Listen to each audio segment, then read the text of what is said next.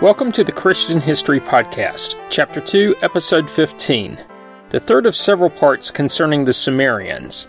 Last week, I covered the early history of the Sumerians, touching on both the Ubaid and Uruk periods. If you missed it, you really should go back and give it a listen. Like most of these several-part episodes, there will be a little review of the previous episode interwoven into this one, but it shouldn't bore you, and it's really necessary for the narrative.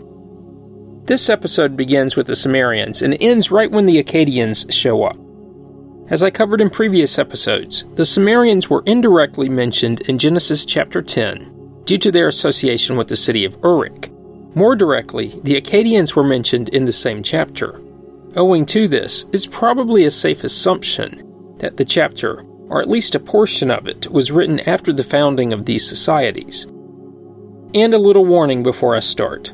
Unlike probably any other episode to date, this one is dense, and I really do mean thick, with names and dates. Not like I intended for the podcast to be structured, but it's also necessary to provide a foundation for what comes next. Further, it helps to provide some understanding for all of the areas mentioned in Genesis 10. In order to partially compensate, the episode is a little shorter in length too. So let's get started. According to the Sumerian scholar Samuel Noah Kramer, the first ruler of Sumer, whose deeds are recorded, if only in the briefest kind of statement, is a king by the name of Etana of Kish, who may have come to the throne quite early in the 3rd millennium BC. On the king list, he is described as he who stabilized all the lands.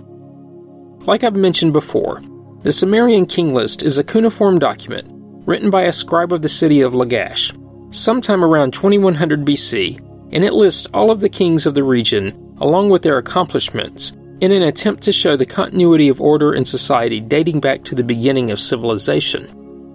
The list is thought to have been created to legitimize the reign of a king named Urukagina of Uruk, who ruled around 2100 BC, by showing him as the most recent in a long line of rulers of the region. Urukagina, it is thought, was essentially trying to link himself to such earlier hero kings through the creation of the king list. But let's back up a bit. After the Uruk period, there was an Early Dynastic period, which is generally dated between 2900 and 2350 BC. It began after a cultural break with the preceding Jadep-Nasser period, which lasted from about 3100 to 2900 BC. The beginning date has been established via radiocarbon dating of artifacts. No separate inscriptions have been found verifying any of the names of the kings that can be associated with the Early Dynastic period. So some researchers would consider this time period to be prehistory. But that is unless, of course, you consider the king list to be a historical document. Texts from later in the Early Dynastic period have been found, but they are not yet understood. There were also inscriptions on tablets that bear the names of the kings mentioned on the king list, but these were written after the list, so they too may not be completely accurate, as they may have gotten their data from the list itself. The Early Dynastic period includes such legendary figures as Enmerkar and Gilgamesh, who are supposed to have reigned shortly before the historic record opens about 2700 BC. I referenced Gilgamesh in both the Creation and Flood episodes. What does it mean that the historic record opened? Well, simply, this is when the now deciphered syllabic writing started to develop from the early pictograms. Around 2600 BC, a sub-period, sometimes referred to as the Phara period, began where syllabic writing was first recorded. Accounting records in an undeciphered logographic script existed before the Phara period, but the full flow of human speech was first recorded at this time. During the dynastic period, the center of Sumerian culture remained in southern Mesopotamia. Even their rulers soon began expanding into neighboring areas, and neighboring Semitic groups adopted much of Sumerian culture for their own. After a flood occurred in Sumer, kingship is said to have resumed at Kish, with various city-states and their dynasties of kings temporarily gaining power over the others. A little sidebar on Kish itself. Like the actual location of Kish was lost as time progressed, but then, towards the beginning of the 20th century, clay tablets were uncovered from a mound called Tel Uhamer, located some 7.5 miles, or 12 kilometers east of Babylon, and about 50 miles or 80 kilometers south of Baghdad. All of these, of course, in present-day Iraq. It was actually Francois Thoreau Dagnan who identified the site as being that of Kish. A French archaeological team under Henri de Guénolac excavated the site between 1912 and 1914, finding about 1,400 old Babylonian tablets which were distributed to the Istanbul Archaeological Museum and the Louvre. Later, a joint Field Museum and University of Oxford team under Stephen Lagden excavated from 1923 to 1933, with recovered materials split between Chicago and Oxford. The actual excavations were initially led by Edward Mackay, and later by L.C. Waitland. Work on the faunal and floral remains was conducted by Henry Field. And yes, Henry Field is from the same family that founded the Field Museum in Chicago. But back to the dynastic period. The earliest dynastic name on the king list, known from other legendary sources, is Etana, whom it calls the shepherd who ascended to heaven and consolidated all of the foreign countries. He was estimated to have lived around 2900 BC, and considered to be the 13th king of the first dynasty of Kish. Among the 11 kings who followed, a number of Semitic Akkadian names are recorded, suggesting that these people made up a sizable proportion of the population of this northern city.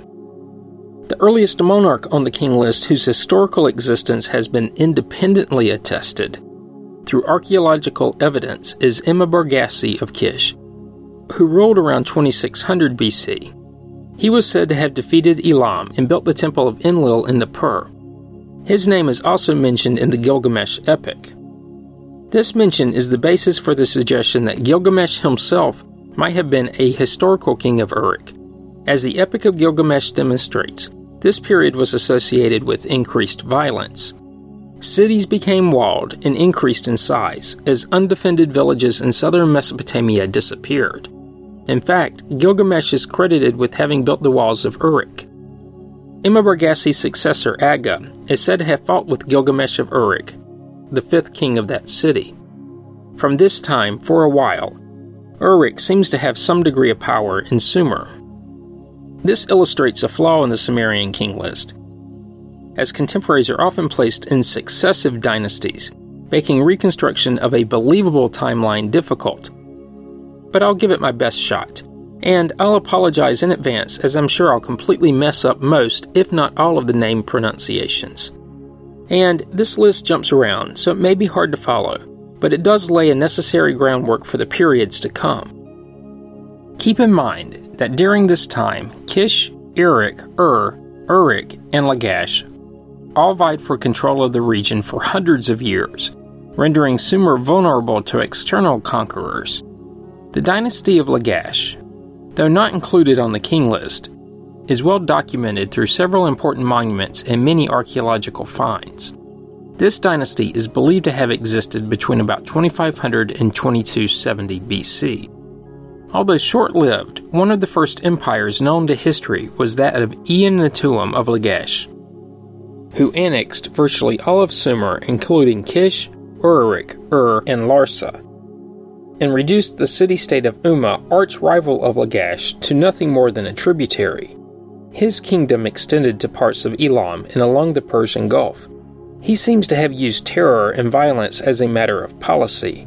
His empire collapsed shortly after his death, and I'll touch on this in a bit when I cover the militaries of the era. Meshki-Angashur is listed as the first king of Uruk. He was followed by Immakar. The Epic of Immakar and the Lord of Erata tells of his voyage by river to Erata, a mountainous, mineral-rich country upstream from Sumer. He was followed by Lugalbanda, also known from fragmentary legends, and then by Dumazid, the fisherman. The most famous monarch of this dynasty was Dumazid's successor, of course, Gilgamesh, and the hero of the Epic of Gilgamesh, where he is called Lugalbanda's son. Ancient fragmentary copies of the Epic of Gilgamesh have been discovered in locations as far apart as Hattusis in Anatolia, Megiddo in present-day Israel, and Tel Armana in Egypt. This is among the many reasons this epic is considered the first work of literature in world history. The Ur dynasty is dated to about the 26th century BC. Meschalemdug is the first archaeological recorded king of the city of Ur. He was succeeded by his son Akhlamadug, and Akhlamadug by his son Mesh'anapada. Mesh'anapada is the first king of Ur listed on the king list, and the list claims he defeated Lugal-Kildu of Uruk. He also seems to have conquered Kish, therefore assuming the title King of Kish for himself. This title would be used by many kings of the preeminent dynasties for some time afterward, as it seems to convey regional authority. King Mesalam of Kish is known from inscriptions from Lagash and Adab stating that he built temples in those cities, where he seems to have held some influence. He is also mentioned in some of the earliest monuments from Lagash as refereeing a border dispute between Lugal-Sha'ingur, the high priest or governor of Lagash, and a man in the similar position at their main rival, the neighboring town of Umma. Mesalam's placement in time relative to the reign of Mesh'anapada in Ur is uncertain, primarily due to the lack of other names in the inscriptions that mention him, and from his absence from the king list. The A1 dynasty is dated to about the 26th century BC. According to the Sumerian king list, Elam, Sumer's neighbor to the east, held the kingship in Sumer for a brief period, based in the city of Awan. Elam is also mentioned in Genesis chapter 10. They may get a separate episode after I wrap up the Sumerians. Insha-Kushana was the king of Uruk in the later 3rd millennium BC, who is named on the Sumerian king list, which states his reign to have been 60 years. He was succeeded in Uruk by Lugal-Kin-Sheddudu, but authority seems to have passed briefly to Eonatum of Lagash. Following this period, Mesopotamia seems to have come under the sway of a Sumerian conqueror from Adab, a city midway between present-day Baghdad and the Persian Gulf. The conqueror was named Lugal-an-Mendu, who ruled over Uruk, Ur, and Lagash. According to inscriptions, he ruled from the Persian Gulf to the Mediterranean and up into the Zagros Mountains. His territory also included Elam. However, his empire fell apart with his death. The king list indicates that Mari in Upper Mesopotamia was the next city to hold power over the region. The 3rd dynasty of Kish, represented solely by Kug-Baul, is unique in the fact that she was the only woman named on the king list to reign as king.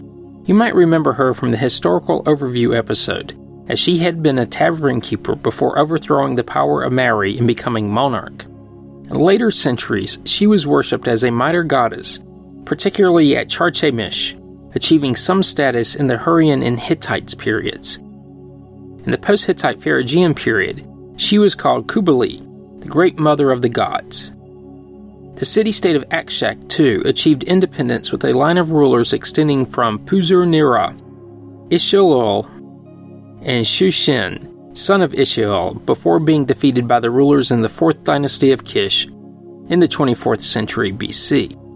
The 1st dynasty of Lagash is dated to the 25th century BC. En-Hegel is recorded as the first known ruler of Lagash, but he was subservient to Uruk. His successor, Lugal-Sha'ingur, was similarly subservient to Mesh'alim. Following the dominion of Mesh'anapada of Ur, Ur-Nanshe succeeded Lugal-Sha'ingur as the new high priest of Lagash and achieved independence, making himself the king. He defeated Ur and captured the king of Umma, named Pabil-Galtuk, and the ruins of a building attached by him to the temple of Nigashur. Terracotta bas-reliefs of the king and his sons have been found, as well as onyx plates and carved lions' heads in onyx, very similar to Egyptian artifacts. One inscription states that the ships of Dilmun, in modern-day Bahrain, brought him wood as a tribute from foreign lands, which of course in our modern mindset probably seems like a very boring tribute, but considering it was recorded for posterity, it must have had significant meaning. Ur-Nanshe was succeeded by his son Akugal. Eonatum, the grandson of Ur-Nanshe, made himself master of the whole of the area of Sumer, together with the cities of Uruk, Ur, Nippur, Akshak, and Larsa. He also annexed the kingdom of Kish. However, it recovered its independence after his death. Many areas of Mesopotamia were made tributaries with a tax of a certain amount of grain being levied upon each person in it, with the tax being paid into the treasury of their temples. Enenatum's military campaigns extended beyond the confines of Sumer, as he overran part of Elam, took the city of Az on the Persian Gulf, and extracted taxes as far away as Mari in present-day eastern Syria. However, many of the areas he conquered were often in revolt, as the technologies of communication and warfare had not caught up with their imperialistic desires. During his reign, temples and palaces were repaired or erected at Lagash and elsewhere. The town of Nineveh was rebuilt, and canals and reservoirs were excavated. Enenatum was succeeded by his brother Enanatum I. During his rule, Umma once more asserted independence under Ur-Lama, who attacked Lagash unsuccessfully. Ur-Lama was replaced by a priest king, Ili, who attacked Lagash, because, well, it was the thing to do if you were from Umma. His son and successor, Entenena, restored the prestige of Lagash. Ili of Umma was subdued, and with the help of his ally, Lugo-Kena-Shi-Dudu of Uruk, successor to Ikashikahena, and also on the king list. Lugo-Kena-Shi-Dudu seems to have been the prominent figure at the time, since he also claimed to rule both Kish and Ur. A silver vase, thought to have been a possession of Entenena, is on display in the Louvre. A frieze of lions devouring ibexes and deer, incised with great artistic skill, runs around the neck, while the eagle crest of Lagash adorns the globular part. The vase is demonstrative of the skill of the silversmiths of the era. I'll post a photo of it on the podcast's Facebook page. Also, a vase of calcite, also dedicated to Entum-Ena, has been found in Nippur. After Entum-Ena, there was a series of weak priest kings in Lagash. The last of these weak priest kings, Urukagina, was also known for his judicial, social, and economic reforms, and his may well have been the first legal code known to have existed. I think this legal code is worthy of a short pause. In my mind, the code itself can provide some insight into the thoughts of the times. Urukagina is best known for his reforms to combat corruption. Although the actual full text has not been discovered, much of its content may be surmised from other references to it that have been found. In this code, he exempted widows and orphans from taxes, and required the city to pay funeral expenses, including the ritual food and drink for the journey of the dead into the underworld. Specifically, the dead body was to be left with 3 jugs of beer and 80 loaves of bread. Also, the code decreed that the rich must use silver when purchasing from the poor, and if a poor person does not wish to sell whatever it is the rich person is seeking, the rich man cannot force him to do so. Not all of the code was as generous, though. It seems to have abolished the former custom of philandry in this country, instead requiring that if a woman was found to have multiple husbands, she was to be stoned with rocks upon which her crime is written. Some have posited that the code represents, quoting, the first written evidence of the degradation of women. In my research, I could find no prohibition of polygamy in the code. During the 3rd millennium BC, the Sumerians and the Akkadians became very much intermeshed, which led to widespread bilingualism. In fact, to a certain degree, their cultures began to converge. This is key, since Sumerian is a language of which no related languages are known today.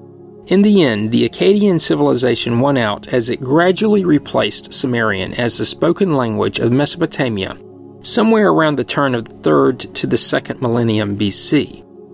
But the Sumerian language continued to be used as a sacred, ceremonial, literary, and scientific language in Mesopotamia until the 1st century AD. Now that to me is amazing, and I don't know if something similar can be found anywhere else in the Western world. For over 2,000 years, a language remained in use in some form or another. The only thing that may come close is that of Latin, which certain areas of Christianity and the scientific community still use. But even that scope is much more limited. Also, not to be lost, but the written language was different from the spoken language, no doubt making communication difficult, perhaps needlessly difficult. Urukagina, sometime around 2350 BC, was overthrown and his city of Lagash captured by Lugal-Zaghazi, the high priest of Umma. About the same time, Lugal-Zaghazi took Ur and Uruk, making Uruk his capital. In a long inscription engraved on hundreds of stone vases dedicated to the Enlil of Nippur, he boasts that his kingdom extended from the lower sea, probably the Persian Gulf, along the Tigris and Euphrates to the upper sea, probably the Mediterranean.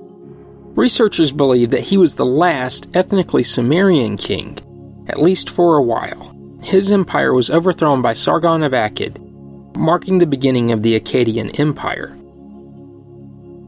That's probably just as good of a point as any to end this episode.